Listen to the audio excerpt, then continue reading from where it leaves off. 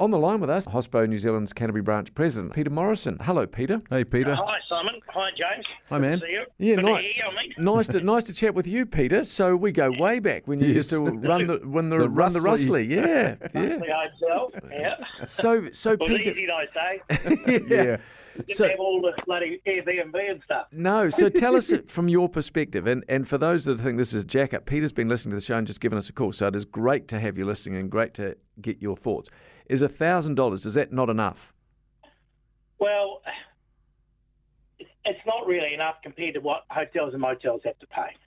And to actually police this new policy, which there was big hearings about it all last year. Yeah. There's a lot of work gone into getting this, and everyone had their say, including Airbnb and those sort of places. And we all had our say, and the three commissioners have gone ahead with what the council mostly recommended, with a few things different. But they have said that the council will have to, it should be employing people to actually monitor this and make sure it's happening properly. Yeah. And that's going to cost money. And why should the ratepayer pay? It should be the business, that the Airbnb business paying, as we pay for in hotels and motels and other accommodation providers, legitimate ones, pay fees every year. We pay a boarding warrant, a fitness fee. We pay all the fire protection. There's a number of fees we pay, and we just want a level playing field, and we don't want the ratepayer having to pay for the actual costs of running the system. What would you think would be a fair charge for Airbnb providers?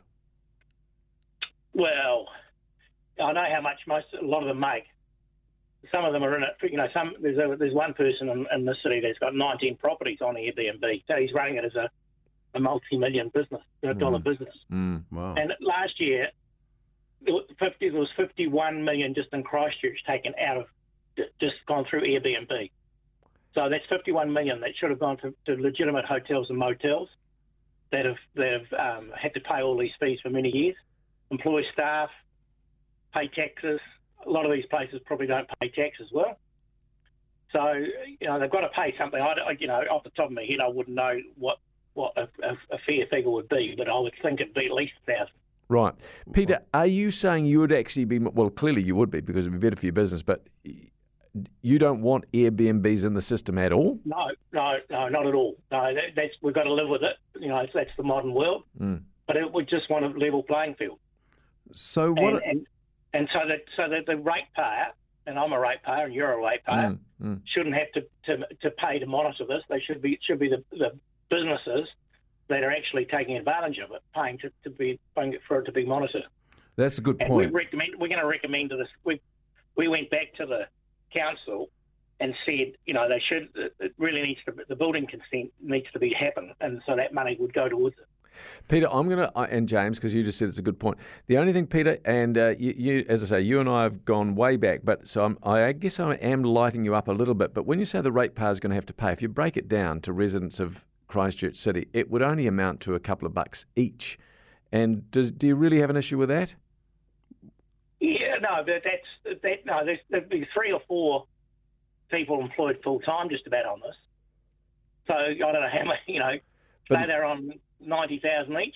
Yeah, so there's 360 grand, and given the city's got 450 odd thousand people in it, so that's about $1 a year. Yeah, I know, but they should have to pay because it should be a level playing field. It's the principle that you're talking about. Yeah. So what are moteliers doing about it? Well, we made huge submissions. Cost our branch spent close to $20,000 last year, plus another a motel sector part of us, but the motel sector spent another $5 or $6 grand. So we've put a lot of work into it.